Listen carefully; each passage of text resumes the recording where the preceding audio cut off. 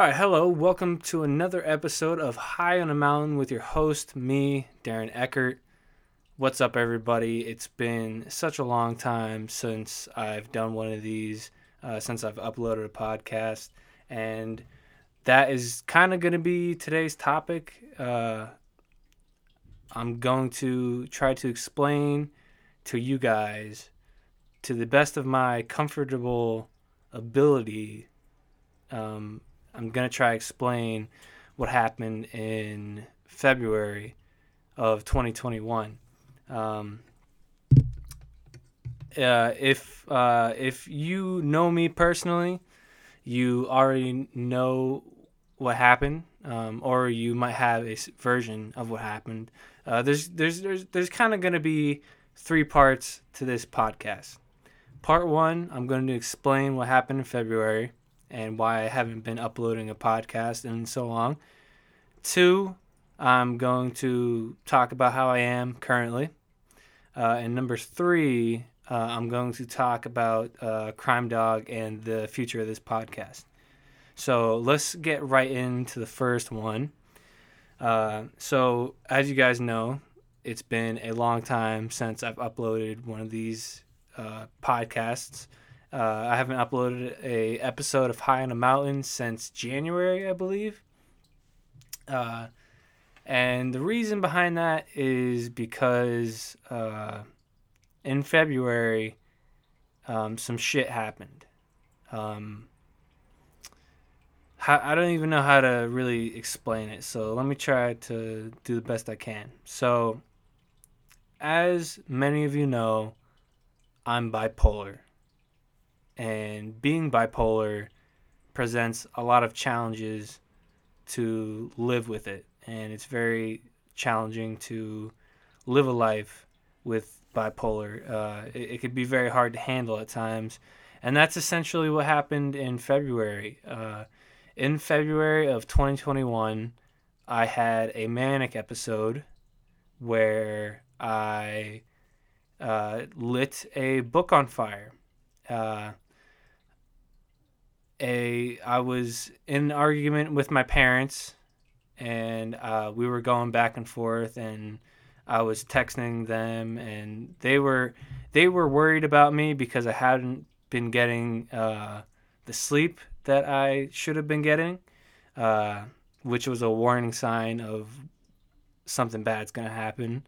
And my parents were just worried about me. They were really worried about me, and I kept telling them to fuck off. I was like, parents, can you please just fuck off? And eventually I got so angry at them. I was manic, by the way. I was totally manic. I was totally angry at my parents. I was like so pissed off that out of a whim, out of nowhere, I just said, fuck it. I'm going to move out. I'm going to move out. That's what I decided. I was like, fuck it. I'm going to move out. I started packing my bags. I was so pissed off. I started trashing my room because I was so pissed off at my parents. They kept worrying about me. And eventually I got so pissed off to the point where I said, fuck it. I'm just going to move out. And my mom had money of mine. My mom had money that was mine that I was saving up. What I'd do was I would take money out of the bank and give it to my mom. And she had about $1,000 of my money. And I kept asking her and telling her to give me my money. I'm leaving. And she kept on not giving me my money. And I kept destroying my room, just trying to make it trashed as possible. It's in a manic state, by the way. And what else? I was trashing my room, and then I started packing my bags, and I started throwing my bags out the window as I was packing them, and I kept checking my door to see if my mom gave me my money or not, and she kept on not giving me the money that I asked for, and I kept threatening, if you don't give me my money every 10 minutes, I'm going to destroy something. And I sent her a video saying that, like, if you don't give me my money now. I'm going to destroy one thing every 10 minutes. And I didn't, all I did was trash my room. I threw clothes everywhere. I threw my vinyls everywhere. I threw game board pieces everywhere. My room was just trashed. And I was getting ready to leave, and I called one of my mental health service people, and I called him, who he was really close to me, and I was like, "Listen, man, I'm moving out. My parents are being really shitty to me, and I just can't deal with this anymore."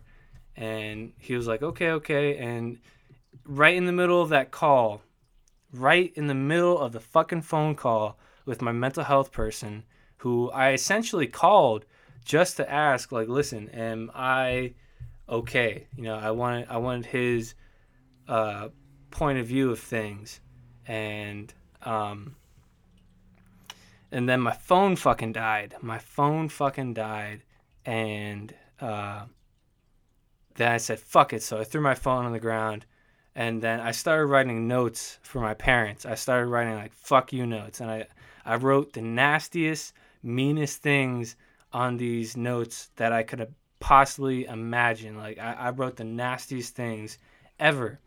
And then I wrote the notes. I put them on my desk for my parents to see.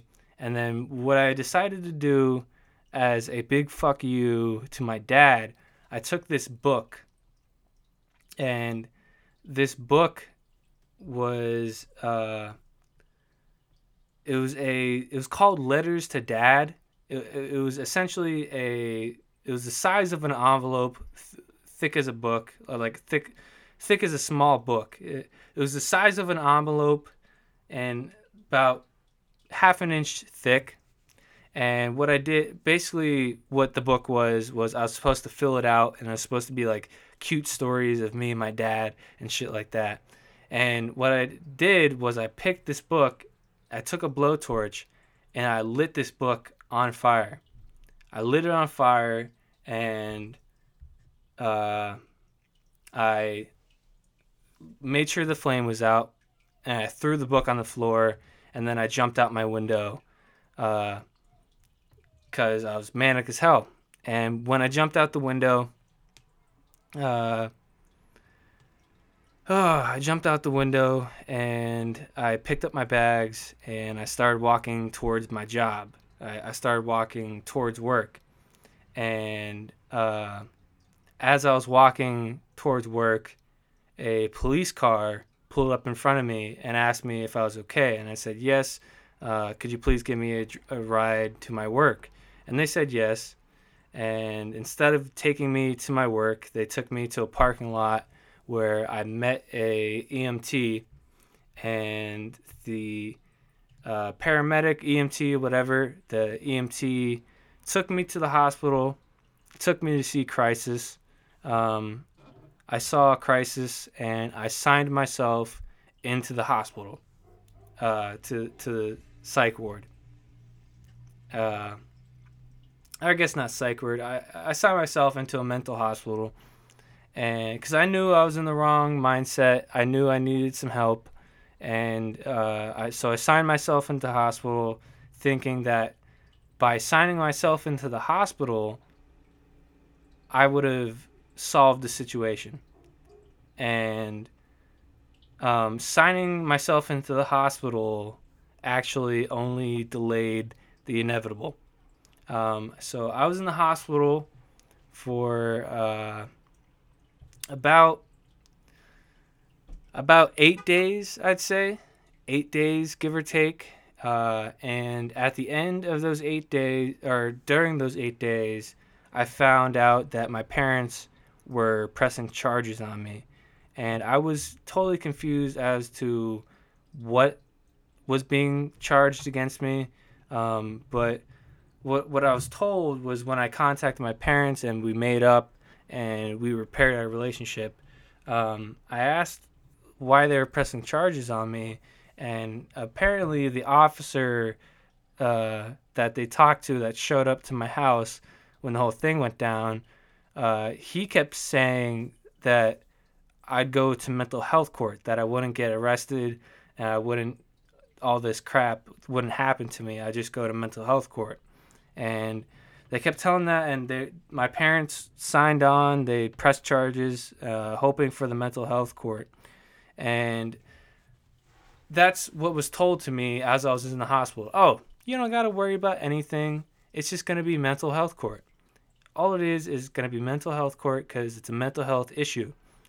Well, by the time my time in the hospital had come to an end, I was so ecstatic. I was so ready to get back to work. I was so ready to see my friends and my family again. And I was walking down the hall, leaving the hospital. I was walking down the hall, got my shoes on, and I think they were handing me my belt or something. And when they handed me my belt, I asked the nurse. I was like, so is my mom picking me up? Because I planned for my mom to pick me up. And I said, is my mom picking me up? And they go, no, a different ride is coming to pick you up. And I'm like, okay, well, whatever. And then we're in this room. I buckle my belt. And when I turn around, all I see is a cop. And this cop arrested me at the hospital, put handcuffs on me, and when I was handcuffed, I had no idea what to even think. I had no idea what to even believe. I was just so shocked that I was getting handcuffed. But after I was handcuffed, I was like, "Oh, this is mental health court. I'm not going anywhere. Nothing's happening. It's mental health court. This is probably just like what they got to do it." And we drove to a courthouse. We walked in. The judge listed off a bunch of charges. Like the judge listed off like 10 charges against me. And the whole time they saying all these charges, I was like, what the fuck did I do? Like I didn't do any of it. I wasn't trying to burn my house down or anything. And he was saying like arson this, arson that, criminal mischief, terroristic threats, this and that. And he just listed off a shit ton of charges that I was so shocked. I was just like, when the fuck, what the fuck? How did this happen? And then he says no bail and swings his hammer. And for my first offense ever, these were my first offenses. I got no bail. And what that meant was I went to jail. After he listed the charges and waved his hammer, I went straight to jail. Within a half hour, I was in the hospital and in jail, all within a half hour. And I remember just being so shocked. I just remember being so shocked. Like how in the world did I end up here? And then I went to jail. And I was in jail for 16 days. And it was not fun. Jail wasn't fun at all. It was extremely boring. Jail was extremely boring. The first 7 days, I was by myself in a cell on suicide watch. And then after the first 7 days, I was in this day room full of like 7 guys. We were all segregated because of COVID. Like it wasn't one big general population.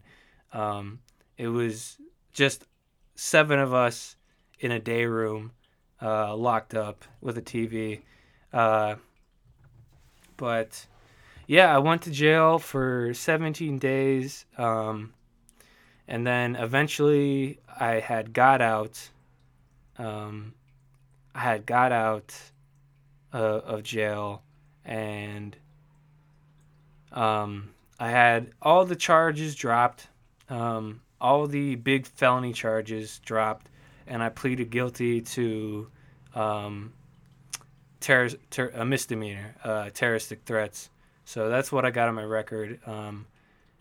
Yeah, they dropped all the felonies. All the felonies were dropped. All I did was take a plea deal. I pleaded guilty to a misdemeanor, terroristic threats, and yeah, and that's essentially all that happened in February. That's why I was absent for so long, because I was dealing with, and when I got out of jail, I had lost my job too. And if you remember, I worked at a marijuana medical marijuana grower processor, and I basically had the dream job of my life. Like I had my dream job. I had my career, and I lost it. And it was really, really hard on me, man. I went from 100 to zero super quick. Like I lost everything. I lost my friends. I lost my job. I lost my mind again. And it was just when I got out, life wasn't easy on me, man, and it was rough. It was really difficult to get over that hump, and but eventually I did. This leads into the second part, how I'm doing now. Uh, I'm doing okay right now. Life really ain't half bad at the moment. I don't have a job yet. I've been looking for one, um, but I haven't been able to find employment yet. But I'm looking. I'm looking. I've been getting interviews here and there. Uh, I've been sending out job applications and all that good stuff. Uh, but yeah, I'm doing okay. Life ain't really bad at the moment, and I can't really complain. Can't really. All I really do nowadays is smoke weed and watch TV, which will lead me into the third part, talking about Crime Dog and Crime Dog and this podcast. And I'm gonna be completely honest with you. I'm not 100% sure if there is a future for this podcast and or Crime Dog. Uh, and my reason behind that is going to jail and getting out and losing my job. All that, all that has really changed me as a person. I changed so much this year, and I don't necessarily like the change, but what can I do about it? I'm trying my hardest to be the person that I once was, but I hate to say it, I'm just not that person anymore. Um, I find it much more difficult to communicate with people. My social skills are not what they once were. Um, my ambitions are not what they once were. My motivation isn't what it once was. And I just changed as a person. And I've tried. I've tried to make tracks for Crime Dog. I've tried to make songs. I've tried to record podcasts. But I just haven't been able to do it. And to be honest with you, I'm kind of shocked right now that I actually went through with recording this podcast. And I'm not saying that Crime Dog and the podcast High in a Mountain, I'm not saying that those two things are dead. I'm just saying at the moment they're not running. Like I've tried and I've tried to make music, but it just doesn't click.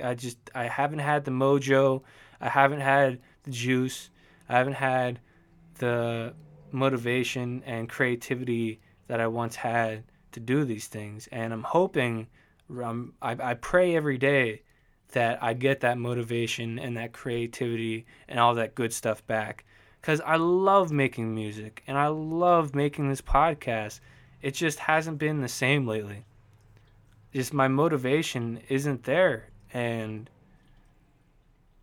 I know it sucks. And I know this might be really shitty news to some of you, but I'm not saying that either or the podcast or the music, I'm not saying either or of them are done. They're probably not done. All I'm just saying is I'm not sure at the moment what I'm doing with them, and we'll see if I ever hop back on and record another podcast, or we'll see if I could get another album off the ground. I'm just not sure at the moment, man. I've been trying my hardest, and it just nothing really has been going on. But yeah. So that's the podcast.